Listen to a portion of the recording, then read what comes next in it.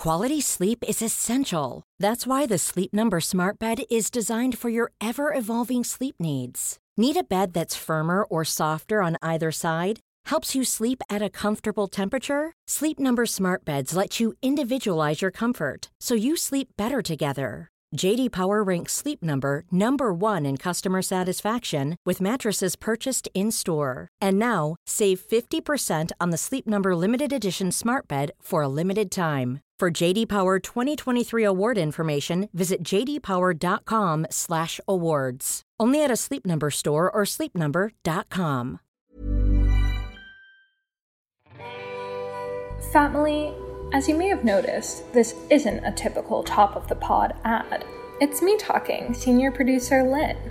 After hearing on a few occasions that diet language ads made their way into our pre-roll, the stuff we don't have control over, we decided that enough was enough, and we turned those ads off.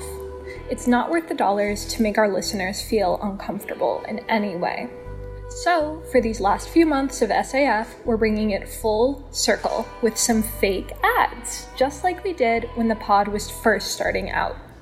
So today's episode of She's All Fat is brought to you by Integrity. If you have a business or something fat you want to promo on the pod, let us know. Stay cool.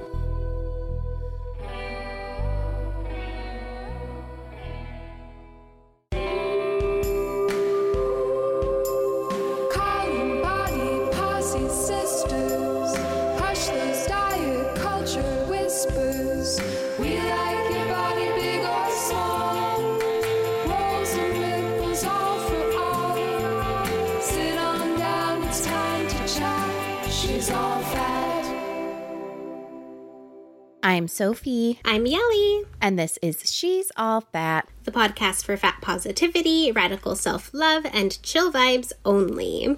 Now in our final season. In this episode, we're covering plants, weed, and pleasure with comedian Jessica Henderson. But first, our news corner. Okay, mail alert. We've opened a Google form for you, our beloved family members, to write little notes of love to this fat community you have helped build. We'll be reading and posting your letters all season long. Speaking of, we have a very special letter from Hannah. Thank you for all the wonderful content you have created over the last few years. You've helped me on my own journey of fat positivity, and I feel so much more comfortable in my own skin now that I'm no longer convinced my body should be something completely different. It's been a joy to learn from you, and I wish you all the best for your future. Hannah, it's been a joy to learn from all of you. I love our family. Check the show notes to write your love letter to the family soon. It's time to talk about the She's All Fat Patreon. As you know, this is the last season of SAF, and our Patreon is more important than ever to ensure the podcast has a home after our finale. When you join our Patreon at Team Paisley Moo or above, that's $7 a month, you get access to our legendary patron-only Facebook group where people are talking about The Body Is Not an Apology and Fat Bliss. You'll also get a bonus minisode every Friday featuring me and Yelly as your big sisters. Shout out to Big Sister Mailbag. Every week, we're taking your questions about living, laughing, loving, and answering like the big sisters we both are. Stick around to the end of the episode for a sneak preview. In conclusion, now's the perfect time to go to patreon.com/she'sallfatpod and make a pledge to help your fave fatties and future Fatmily members. That's all our news for this week. Sophie, from a non-stoner to a new stoner, I'm telling you, we're going to spend a little time up top talking about marijuana, incarceration, and anti-Black racism. Yes. As a white lady in a weed legal state, my experience with smoking has been a super safe and privileged one. And today, that's not the story for Black folks and other people of color. So we found this little timeline that'll be linked in the show notes of how cannabis came to be seen as dangerous and threatening and linked to people of color in our society on a website called ministryofhemp.com. The title is The Truth Behind Cannabis, What the Government and Big Pharma Don't Want You to Know, which is hilarious, but at the same time, same. So let's find out what the government doesn't want you to know. So as early as the 1930s, the media was a blitzing about the debauchery of marijuana. And it seems like that's because this guy who worked for the government wanted less money going to unregulated drug industries and more money going into his big pharma pocket. Of course. And here's where the racism comes in. Because how do you get white people to turn against something? Link it to black people. Then it goes back and forth for a few decades. FDR was like hemp tax. And then during World War II, the government was like, we need hemp for the war. All of this culminated in 1970 with the infamous War on Drugs, aka War on Black communities and other communities of color. The war on drugs made it perfectly clear that the government doesn't really care about actual effects of pot, but rather they cared about the people who used pot.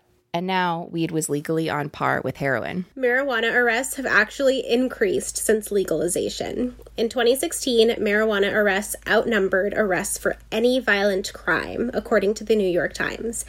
And a disproportionate number of arrests go to Black Americans, even though there's no difference in smoking rates for white Americans. And let's take a look at the booming CBD industry, shall we? One really cool thing is the cropping up of Black-owned and operated cannabis CBD companies, profiting from an industry that has been used against people of color for decades. There are especially a lot of Black women fronting the weed biz. We're going to link to an Essence article in the show notes interviewing Black women trailblazers about why they're in the industry. If you're a CBD, cannabis, or weed consumer, open the article and put your money towards those creators.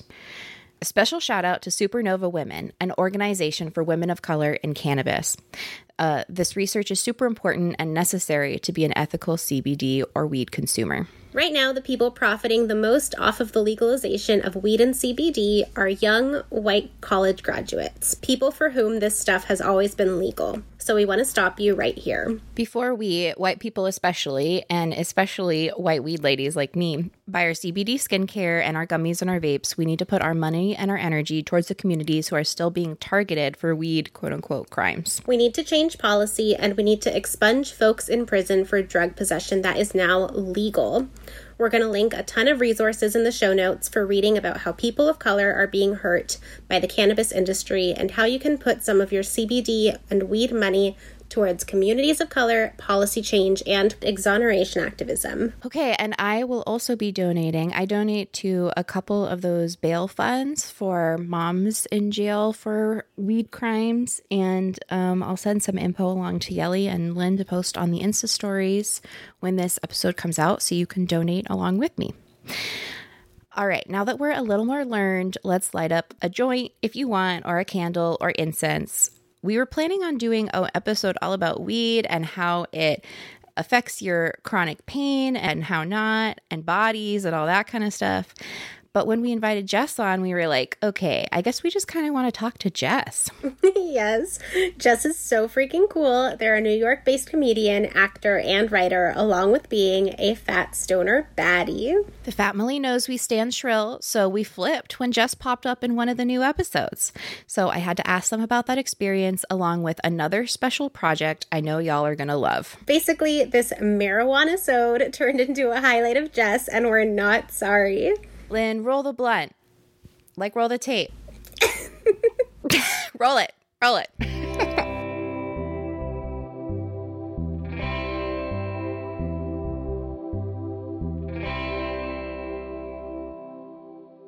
I'm here with Jess Henderson, a comedian, actor, and self-described plant gay who you might know as at @embrace_mess on Instagram, or from their cute little cameo in the new season of Shrill.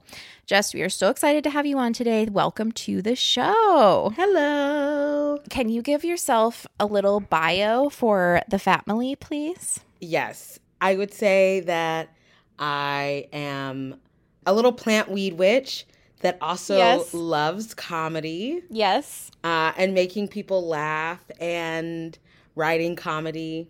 That's my little bio, and you can see me around New York in the before times. Can you tell me a little bit about your connection to fat justice or your journey with body stuff, if any of that?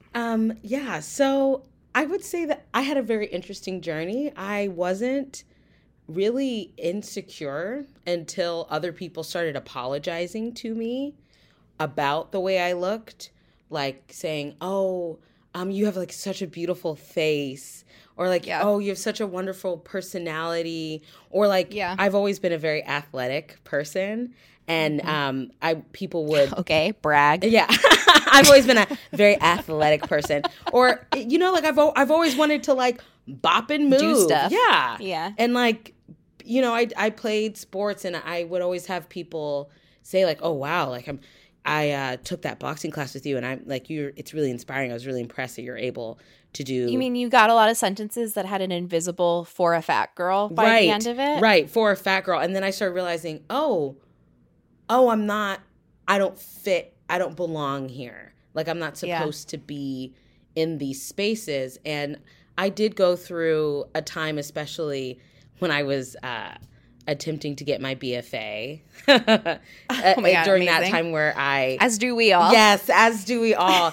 I really started to hate myself. And I would say about 4 years ago, I had like an ancestral shift in understanding like of my purpose and who I was, and like what a gift it was to love myself for where I was, dark and light, beautiful and ugly, if you will. I got to a point where I love my body, but I also know that if there's something that I don't like about it, I still deserve respect. Like, my body still deserves to be loved, even if I think, oh, I have this bit of cellulite and I don't like it. I think it's unrealistic when people are like, love yourself no matter what. Like, that's not the complete human experience. It's nuanced. It's not this toxic positivity all the time.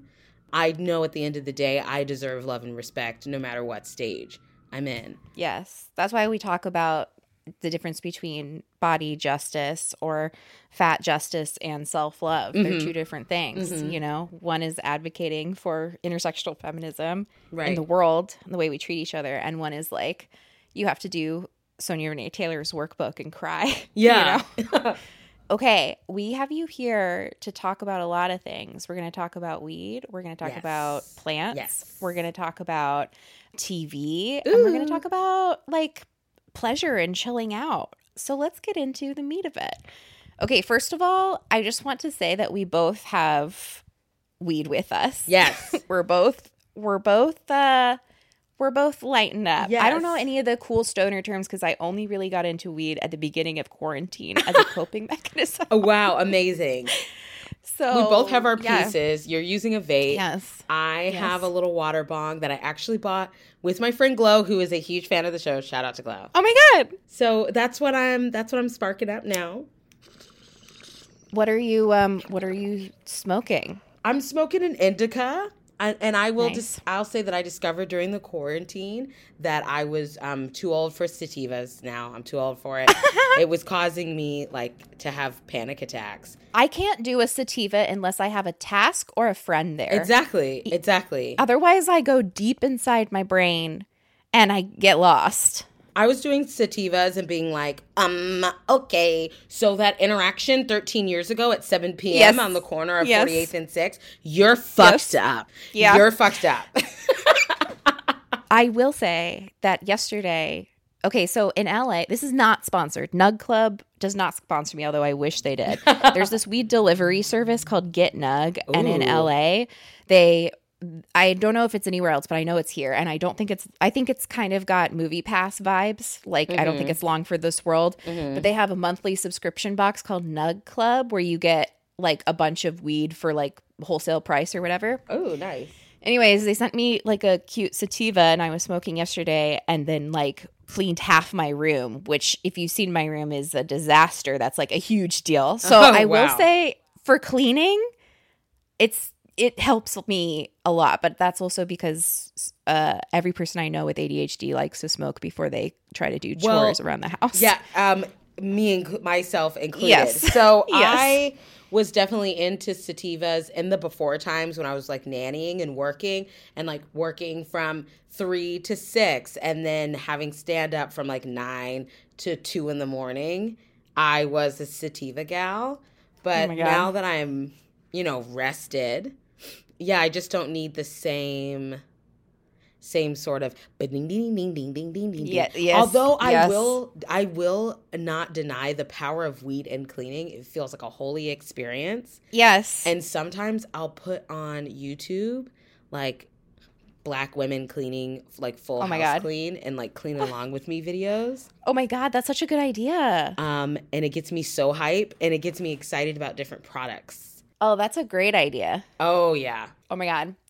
Let's back up a little and talk about our first experiences with weed, perhaps. Okay. Ooh, let me think. Mine was college when I was a junior, because I'm a fucking nerd and definitely had narc vibes a lot of Yeah, yeah. My mom was a teacher, so I don't know. You know what I mean? What was I supposed to do? Mine was as well, and I also was in the South. In Florida, so it really felt like high stakes. Like I really didn't fuck around in high school because, quite frankly, I didn't want to end up dead. Honestly, yeah. So for real, damn. I didn't smoke weed till the first time when I came in New York, and it was in a dorm room in the St. George Hotel in Brooklyn Heights, and I remember seeing one of my teachers / RA, and I was so high and I was so scared. And that experience alone of just seeing Bobby come into the elevator as I got off the elevator made me not smoke for the next 4 years that I was in the city. And then I moved to Colorado. That's so funny. And then you were like... Well, I moved to Colorado, and I think I was there like the week, like 420 week. Yeah. And I thought I could keep up with all of them. And I just remember being in the bathroom at this girl named Megan's house, and I had eaten edible artichoke dip, like oh my God, artichoke spinach dip. artichoke. Yeah. Oh my God, that sounds so good. And I just had my hands above my head on the toilet, like I thought I was flying. So that's my weed experience. I started in college with some of my friends. The best way to start doing drugs is to have a very trusted friend there to help you, who is going to be sober. Like, I felt very safe, and none of my friends have ever made me feel bad for being like a little goody two-shoes baby who has to go in slowly to things. Right. So that's the best way to do it. And she like helped me learn what to do. And then like the first few times I got high was always with her. And then the first time I really felt high, I also was like a little crossfaded. I had been drinking a little. Mm-hmm. And we went to someone else's dorm room, and I remember sitting on the floor next to a record player and thinking it was the first time I'd ever seen a real record. And I was like, and later I'm like, that's absolutely not true at all. And then I opened up a note on my phone because I was having so many thoughts that I needed to capture. It was like, whoa, this is insane. I'm a genius. And then the next day I looked at it, and the only note I had written was, do M&Ms ever go stale? With like 15 question marks. I was like, oh my gosh, so funny. So I didn't really smoke that much, but then after that, I just like, would have fun at parties and that kind of thing. And also like never had, I lived in California, so any weed I had was easy to get and legal, which was a huge privilege. When I was in Colorado, I only did it like socially and kind of casually, just like for fun. Yeah. And then pandemic started, and I started having daily panic attacks, and I started smoking weed a lot more because I also wasn't going anywhere or doing anything, And it became also, I have IBS, and I was having a lot of stomach pain at the time also.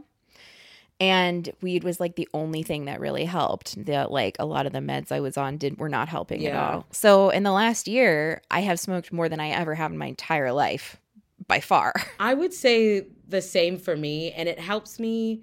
I have like an upset tummy in the morning if I'm not on a regular probiotic. And, yeah, me too. And I'll feel like for like no reason. And weed is like a necessary yes. 100%. It helps so much, honestly. Okay, I have a question for you. Yes. And that is, when you think about smoking, I did hit the vape pen, so now I am a little bit high. I'm trying to formulate this question.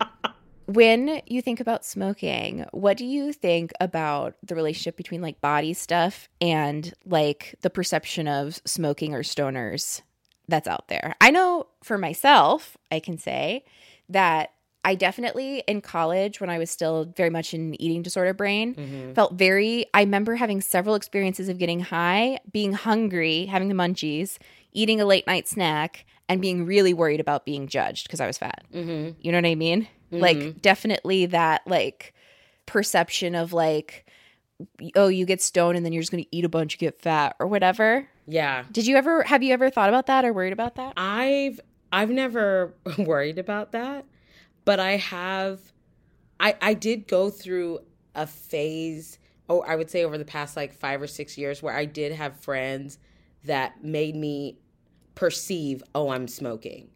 And now I surround myself with people where I don't even, it's like, this is who I fucking am.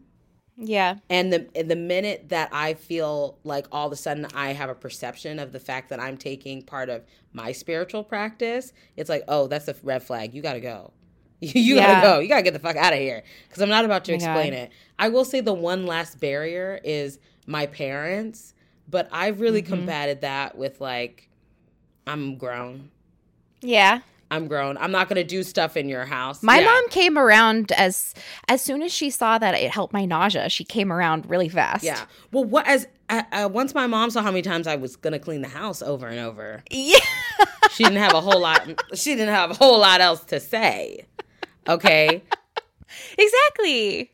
I want to hear more about when you talk about weed as a spiritual practice, because I really think about weed. First of all, I've been in a super privileged place always when it comes to weed, because I've always been able to get it legally. I've always been able to, like, just go in and buy it. I'm not like stigmatized as a white person for using it. Like, and also I'm not in danger of getting arrested or incarcerated, like, you know, blah, blah, blah. Right. But, like, I mostly think about weed as, like, for my chronic health stuff and for having fun. But I want to hear what your spiritual connections to it are. Tell me about it. So I don't know how else to explain it, but I am connected to plants.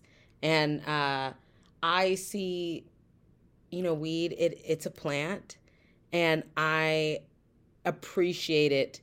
And I try to be specific about why I'm smoking it. Like, I'm in communion with you because you make me feel better about this, and thank you for that. And that's kind of what I mean spiritually. And I also use it as an offering at times. And I feel anything that you burn and create smoke with is a sacred experience. And I also do it for fun. But when I do feel like there's a bit of an imbalance, like where I'm smoking a lot and I can't really get high, and then I'm getting that like smoke headache where I realize, oh, I'm just like taking and not stepping back and appreciating and being specific about why I'm coming to this amazing. Because when you think about everything that weed does, it's like so incredible and so amazing, and it deserves to have a moment. And I think it would be ignorant to think plants have been here a very long time, much longer than us, and we only understand one form of communication, and you have plants that like can speak on different levels to multiple species, and it would be silly to think that they don't have a little bit of information or some, you know, sense of spirit. So I like to love that. Acknowledge that and honor that. What are the like great qualities you love about weed? What are your top qualities? I love the way it puts me to sleep. And the way it sort of highlights the things that I already love. Say more about that. Like, I have a very juicy morning routine, and oh my God, I love that. I always play like a tiny desk. I'll smoke a joint, play a tiny desk. Oh my God. And then I check in with all my plants. Oh my God. just having that experience, it gives me this sort of euphoric experience, as if I've hung out with all of my closest friends, gone to the best concert, and then been in nature. Like, you just get these amazing juicy hits of nature, like a double whammy of smoking weed and also looking at leaves on plants, or like seeing a new leaf growth. Or I like to grow things from little they're called like chunks. When you just get like a branch and you root it. Wow. And then the branch will pop open and the plant will start growing. Oh my God. But you don't, it's something with like no leaves. It just looks like a stick. Wow. So the days that those crack open, it's so good. Wow. So good. That's so cool. So good.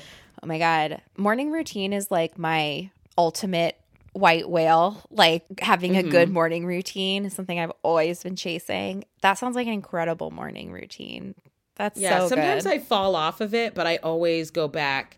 And I do truncated versions too, because like I was filming that amazing Project Media over the weekend, but my calls were like, I had one at 4 and then the other one oh my God. was at like 8 a.m. So I also cannot just get up and leave my house. I don't understand people who do that. I'm like, whoa.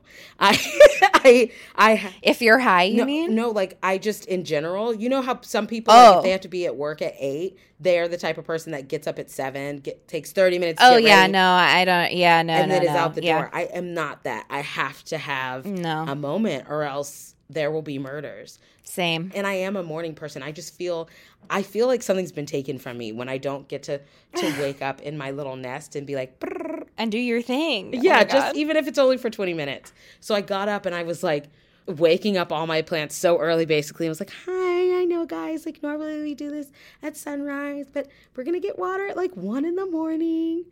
And my cat was just like sitting there blinking at me. Well, let's talk about that project. Ooh. So another cool thing about you is that you've been involved in some iconic fat representation on screen.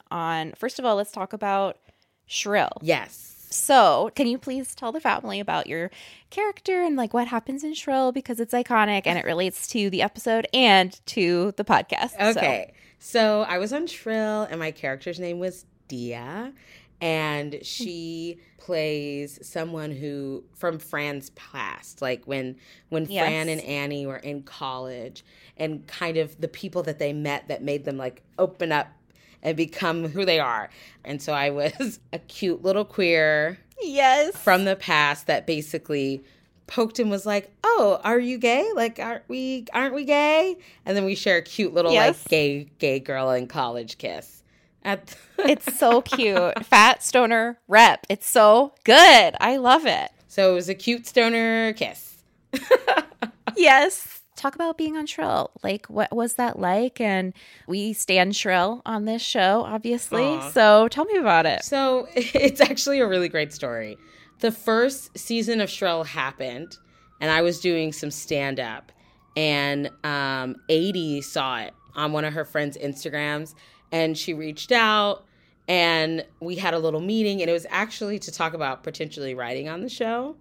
And she was super sweet. She was like, I want you to be involved. I'm just not sure how, blah, blah, blah, but you'll be on the show. And I was like, okay. And then the whole season 2 happened. And I was like, okay, that's just how Hollywood goes. Also knowing that like, it's so layered, and it's not just that easy or just that copy and paste. But then when I was in the Corps, while I was actually camping in Portland, I got a request that was like, oh, can you read for the role of Dia? And I was like, duh, I want to be on the show. So I read for the role, and then she booked, and then I showed up to Portland. And Adie was so sweet. I was like, thanks for having me. And she's like, oh my God, no, I wrote the role for you. Like, this is going to be so fun. It's so cute. Oh my God, that's so cool. So I also had a great time because the co-star who did an excellent job at being like a toxic, thin white woman, Chelsea, was a friend of mine. And we were just like 2 silly little girls on set. Like, That's amazing. Oh my God. I love that. And I really loved that scene. And I wished that I'd had an experience like that in college, was my thought when I watched it. My friend Jordan was like, when you guys hold hands over the crackers, I bursted into tears. I did too. It was like, it's so beautiful. It's too cute. It's too much. It's so cute. I loved it. And I just like, quite literally, I certainly in college had never seen a scene like that ever. Like, 2 cute, like fat people looking cute, looking fly as fuck. Looking cute. Like being tender. Yeah, being tender and looking cute. And that costume department, I was like... So good. You both look so cute. When I walked in, they had music playing. They had options. I was like... And I just seeing everyone else's costumes, too. I was like, okay, go off. Go wash your own costumes. Oh, my God. And they have like a situation. They had someone on a sewing machine. They were making, creating, busting down, building up. They like make a lot of her costumes, yeah, they do. I guess, for the show, which is like both cool and annoying because I always want to like you wear want something sort of accessible. Like we finally have fat representation, yes. And it's like, but babe, we want to buy what you have on, girl. Like, exactly. Give it to the girls. Or give it to the people. Excuse me. It doesn't have to be gender. Give it to the people. For sure. Yeah, exactly. It's like, great.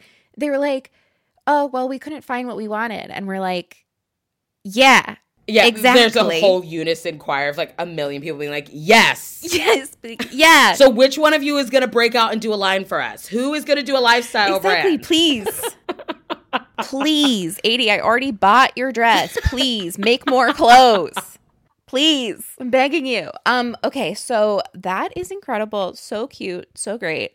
Now right before recording earlier today, senior producer Lynn was looking at your Instagram and saw that you were tagged in a very exciting story. So please talk to us about this other project that you're in. So I was tagged in a story about this amazing project called Meaty. And it is a TV show concept off of Samantha Irby, the wonderful, the great icon. Samantha Irby. She'd be like, if she heard this right now, she'd be like, yuck. Off of her book of essays, Meaty. And yes, so good. Which is read it if you haven't read it. I love her. She's the only person I've listened to her read all of her audiobooks, which I almost never do because I find it like a lot of times I find it really annoying when authors like put their own spin on, especially fiction. It's too much. It's just too much. It's like, okay, we get it. It's your book. Relax. Yeah. Exactly. But I really wanted to listen to her audiobooks and they're so good. They're so good. We stand Sam Irby in this house. So this is the most exciting thing. You're literally playing Sam Irby in this. It's like a pilot. Yeah. Right? A pilot project or whatever. I don't know Hollywood terms. I mean, okay, it's a pilot. We have fingers crossed that it'll go to series, that it'll get greenlit. That's so cool. Like, congratulations. Thank you. It's very exciting. What an exciting thing. First of all, I didn't even know that Meaty was becoming a show. So I was very excited to know. And then to have you be starring in it, it's just so exciting. What does it feel like to be able to rep Sam Irby? That's so cool. So we were all, Abby and the person that plays my best friend on the show, Riri, we were all sitting down and talking about how each of us got to Samantha Irby.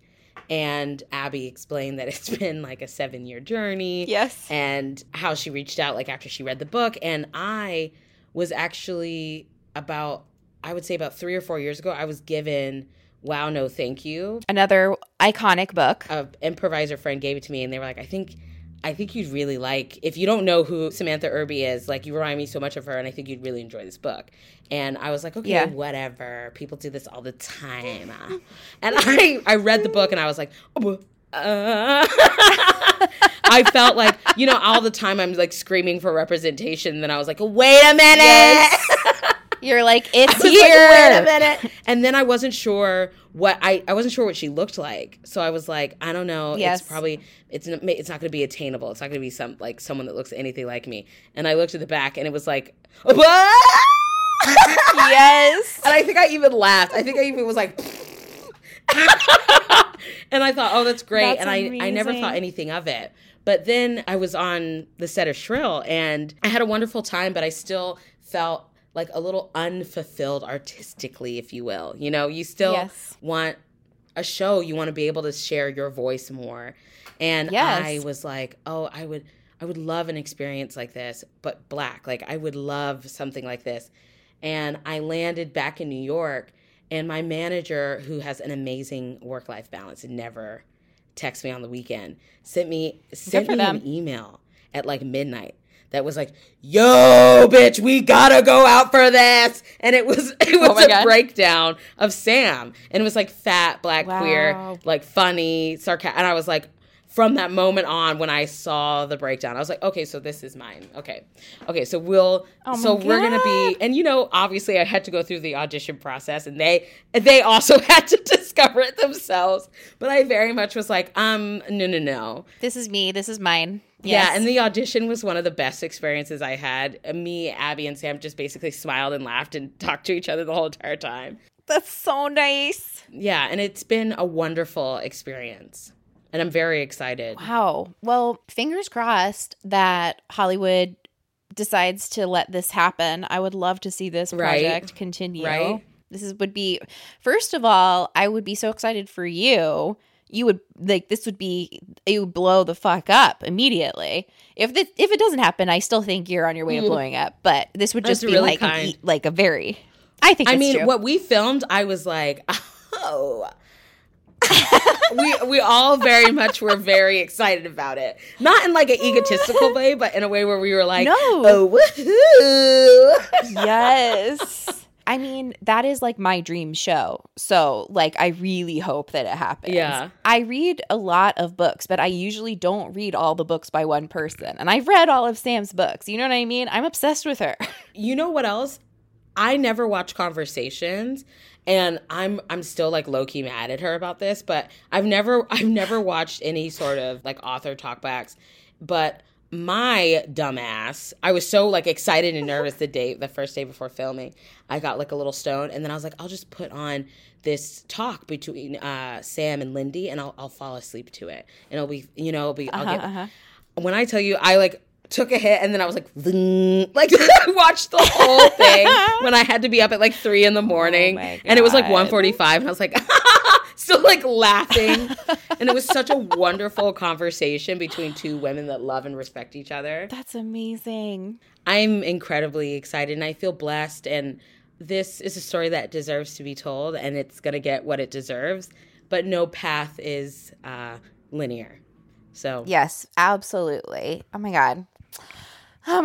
Okay. I could fangirl out about this forever. I'm very excited about, I'm excited about you. It deserves to be fangirled out. I think the community is going to get a lot of what they want to see.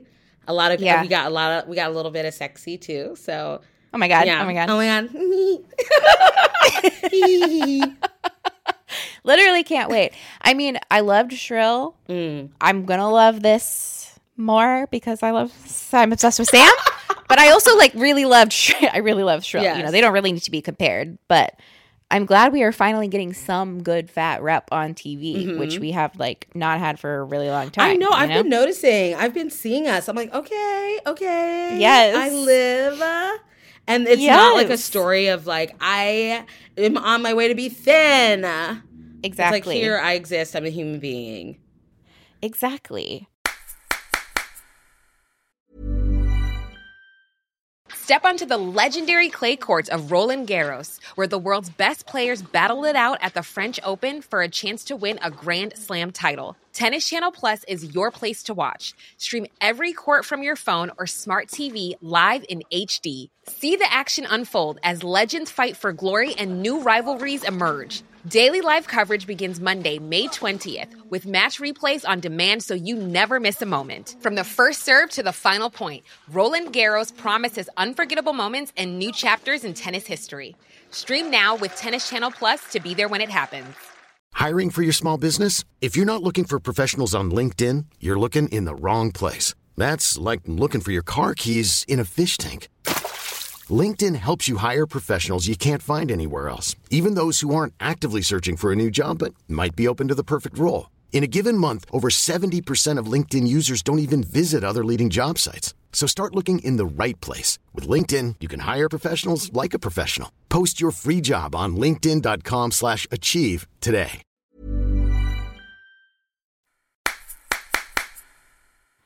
Okay, I want to circle back to weed because this episode is called Pots and Plants. Pots and Plants. And we heard Pots and Plants. And I want to talk a little bit more about if you have any thoughts about self-care, weed, and body acceptance. Because I do. That's what I want to talk about. Well, what do you mean by that? Like, expand on What do you mean? I mean, well, first of all, like I mentioned before, when I would smoke in college, I was still very much in diet culture and very much like wanted to be thin. You know what I mean? And so I was very aware of how I was being perceived. Now that I am comfortable with myself or accept myself, which can be different things at different times, I am much more tuned in to just like, what is this experience like for me? What is it bringing me? How am I enjoying this? How does this make my body feel? Yeah. How does this make my head feel? And I definitely wouldn't have been able to think about it that way if I wasn't on like more of a body like positive path. Yeah. I mean, it still highlights back to like respecting my body no matter what. Like, I know that weed is partnered in my life with things that sometimes I don't want to do, but I know are medicine. What do you mean? So, for instance, like yoga and being active is medicine for me, and weed allows me to make it about how it makes me feel. Same. I do that too. When I have a hard time, if I want to take a walk and I'm having a hard time wanting to, instead of punishing myself into it, right, I get high and then I'm much more interested in taking a walk. Right. And it's not about, I have to work out because like working out is healthy and like we got to work out and we're all machines and we do for it. It's like, no, these are practices. These are conversations. These are medicines that I know keep me out of, I'm going to sound like such an Aquarius, but out of the like doctor's office and overprescribed, out of that toxicity. And, as a fat person too, I'm adverse to doctor's offices because, of course, I had an experience last year where this doctor tried to get me to get gastric bypass. And, oh my God, I can't speak on anyone else's experience, but that's an incredibly invasive procedure for what? Yeah, having a doctor, I mean, whatever your feelings are on the procedure, having a doctor recommend that to you just because of being fat. Just because of being fat. Sucks. And he got so choked when I was like, okay, can you walk me through my chart and tell me medically why I need this? Yeah. Like, what's going on medically? And he was like, no. And then he kept being like, okay, well, we'll wait for the blood to come back. We'll wait, because he assumed that I was diabetic. To see what? He assumed that I'd be diabetic, I think. And getting gastric bypass fixes being diabetic? No, it doesn't. And I was like, okay. And then I got my charts back. And he was like, you have to come back in, blah, blah, blah, blah, blah. And then I got the rest of my charts back. And I was healthy. And in fact, like to a point where the nurse thought that it would be a compliment for her to tell me that she was surprised that I was that healthy. Oh, my God. She's like, oh, you're one of those people. I have a friend like this where you're just fat. And it's like, oh, we exist. Also, we're not not reserving she just of said respect. Not deserving of respect if you are fat and you are sick. Like, there's nothing wrong with being fat and sick. So I have a lot of chronic illnesses, but none of them are the ones, like, doctors always also think I'm diabetic and that I have high blood pressure. I don't have either of those things. I have a whole host of other problems that they can't figure out just by looking at me. Exactly. And it's like, oh, you might have to be like a doctor to me? And God ask forbid. questions and do stuff. God, that is so annoying. So that's my body acceptance with weed, is that, I try to, when I'm around people too that make me start to, like, I flag when I start to feel like I'm like feeling ashamed, like I'm overeating and I'm stoned and I'm like stuck in a shame spiral. I really try hard. And I'm also in therapy, so I have support there to kind of, I'm not in a perfect place. These toxic thoughts exist. But the way I kind of describe it to myself now is that she's like my best friend who always gets fucking trashed at the party and then tries to drive home. And it's like, I love that. You're going to get in the car and we're going to buckle you up, but you're not fucking driving. You cannot drive. That's very similar to the way I approach it as well. Because those thoughts will never go. They'll never go away. Exactly. We live in a society, We live in a society. Exactly. Like, they'll always be there. But that's exactly like, Because if you yell at her, she doesn't shut the fuck up. Right. She's like, what do you mean? What do you like, it's like, okay, babe, I love you. You're wasted. And then she's like, you hate me. You don't fucking even get it. You're like not even hearing me right now. Oh my God, you're so right. So you just have to be like, shh. Yeah, I just coaxed her. I'm like, babe, you're so wasted. You're so funny right now. That is funny. That is funny. If we just like, yeah, okay, that toxic thing, that is really funny, and maybe we will do it, but we'll talk about it in a second. Like after we get home safely. Yes. And then I'm like, yeah, you can think whatever toxic things you want to think in a 20-second time. Smoke a joint. Go look in some plants. Yes, absolutely.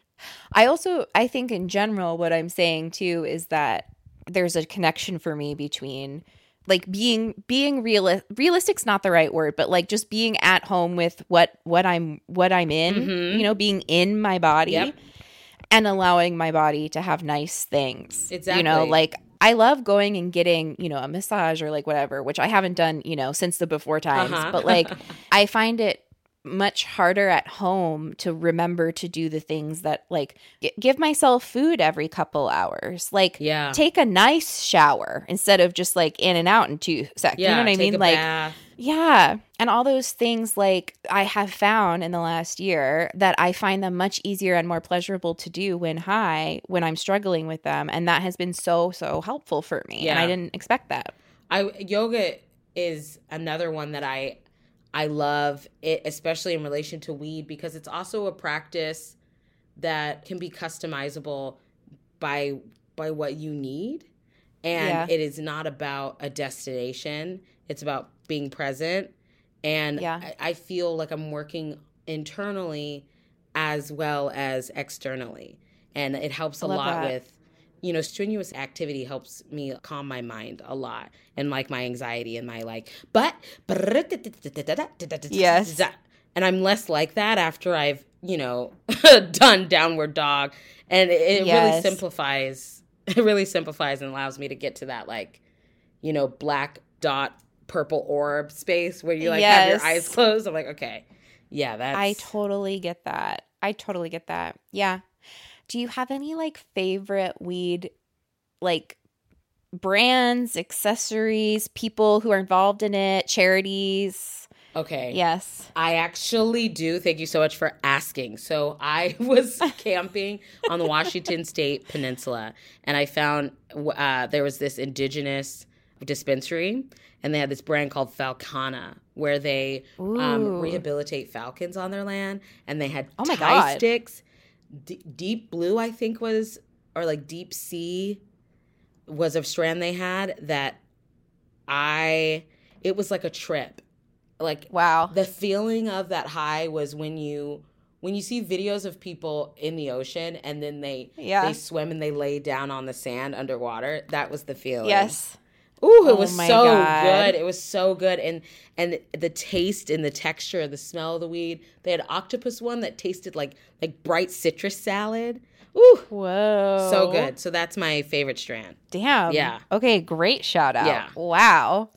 We are mentioning some more cool women in black run brands in the show notes, notes. And also in the tops and tails, you will have heard about them. I'm also wondering if you could talk about, I read this little profile thing that said that you have been making tinctures. Oh, yes. Okay. So I think it's called a Laveau machine, like the little distiller things. Okay. And I'll make a tincture with marijuana and like honey. Oh my God. And a little bit of, I have a very good friend of mine, this Haitian woman in her 80s, makes her own liquor. And I'll like. Amazing. And she gave me a bottle of like orange peel liquor that she had made. And I'll mix that together. And then I do different like kind of herbs because I grow plants too. So sometimes I'll make like a mint one, or I have St. John's wort that I've grown and chamomile. So I'll add that. I love that. I want to have that. Yeah, my little plant. Oh my God. Okay, before we go, can you tell us what the plant, like, this is a high question, but we've been partaking, so it's fine. Safe space. Okay, I want to know what you think is a plant that has a fat soul. You know what I mean? Which of your plants is fat? Okay.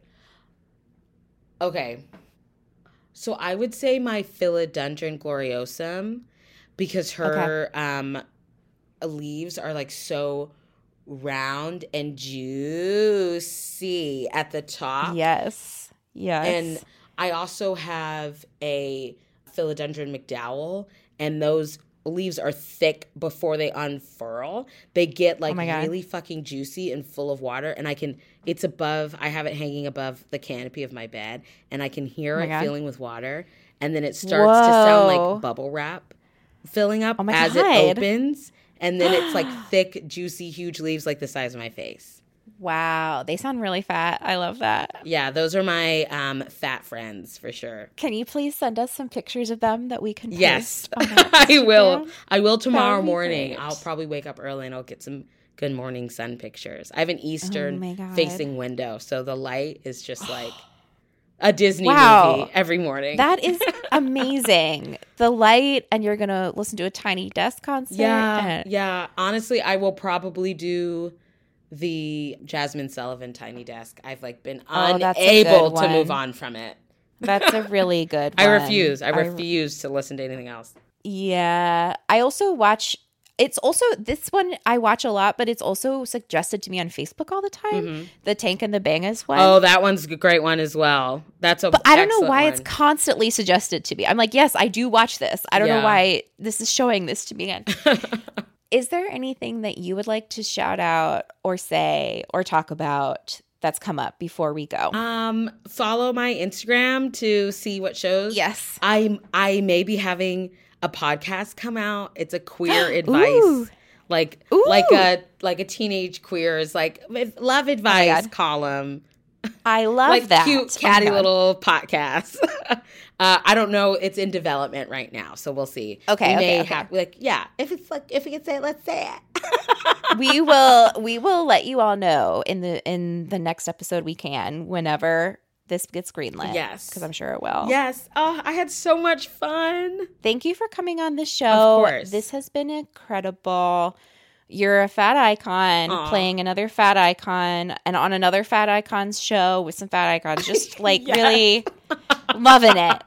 I'm loving Thank it. you. And I want all the family to follow and support you. Yes. And family, let us know your favorite self-care weed experiences. Yes. I want to know. Okay. Bye. Bye. Thank you.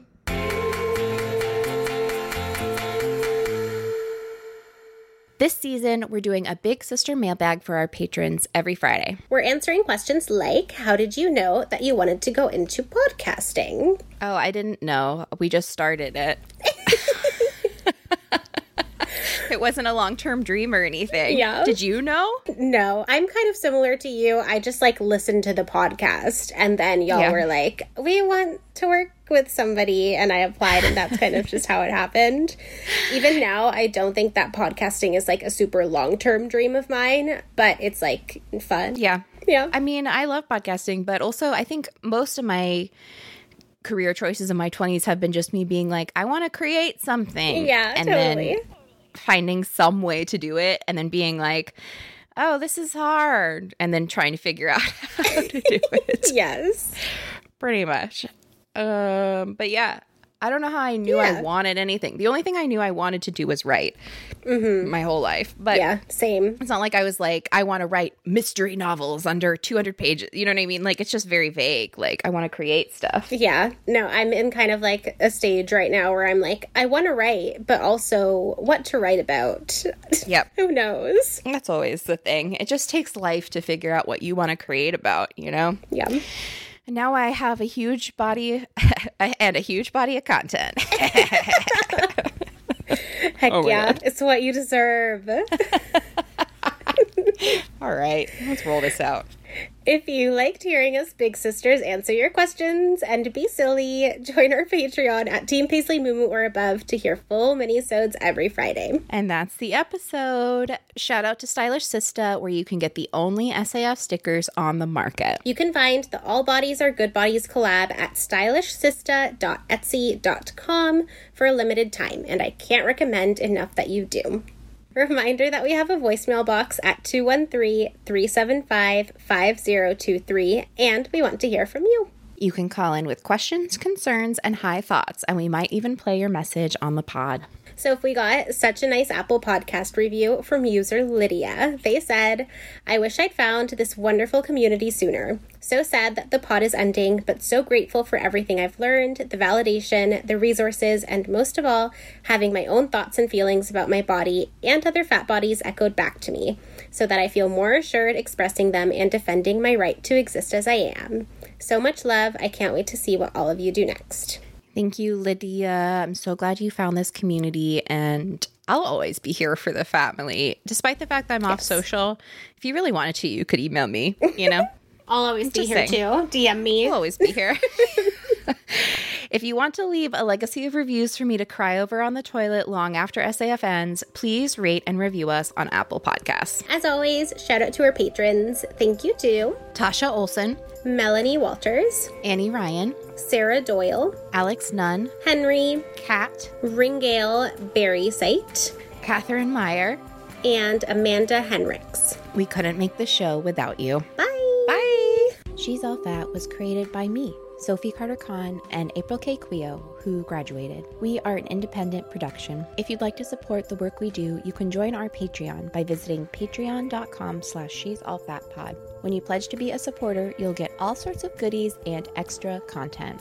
Please make sure to leave us a review on Apple Podcasts. It's super important in making sure people find the show so we can grow the family. Be sure to check out the show notes for links to the stuff we mentioned today. And don't forget to send us your questions at fyi@she'sallfatpod.com. You can also leave us a voicemail at 213-375-5023, and we might even play it on the pod. Our episode ads are done in partnership with Acast. If you're interested in sponsoring the show, you can get started at acast.com. Our theme music was composed and produced by Carolyn Pennypacker-Riggs. Our website was designed by Jesse Fish, and our logo is by Hannah Sanger. Lynn Barbera co-produced and edited this episode. Yelly Cruz is our magical junior producer. Our thin crony forever is Maria Bertel. I'm our host and co-producer. Our Facebook, Instagram, and Twitter handles are @She'sAllFatPod. You can find the show on Apple Podcasts, Spotify, Stitcher, Google Play, and wherever else you get your podcasts.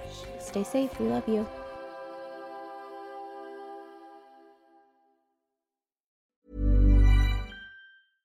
Imagine the softest sheets you've ever felt. Now imagine them getting even softer over time. That's what you'll feel with Boll & Branch's organic cotton sheets. In a recent customer survey, 96% replied that Boll & Branch sheets get softer with every wash. Start getting your best night's sleep in these sheets that get softer and softer for years to come. Try their sheets with a 30-night guarantee. Plus, get 15% off your first order at bollandbranch.com. Code BUTTERY. Exclusions apply. See site for details.